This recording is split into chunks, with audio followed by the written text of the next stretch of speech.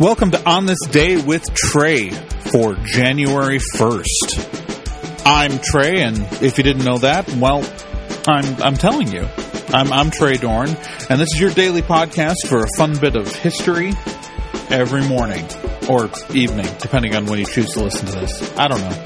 I don't keep up with your personal schedule. I try hard, man. I do. Well, on this day in 1975, the magazine Popular Electronics announced the invention of a personal computer called the Altair by MITS. The Altair 8800 to be specific. It used an Intel 8080 CPU, and interest grew really quickly. They hoped to sell a couple hundred, and, well, did a little better than that.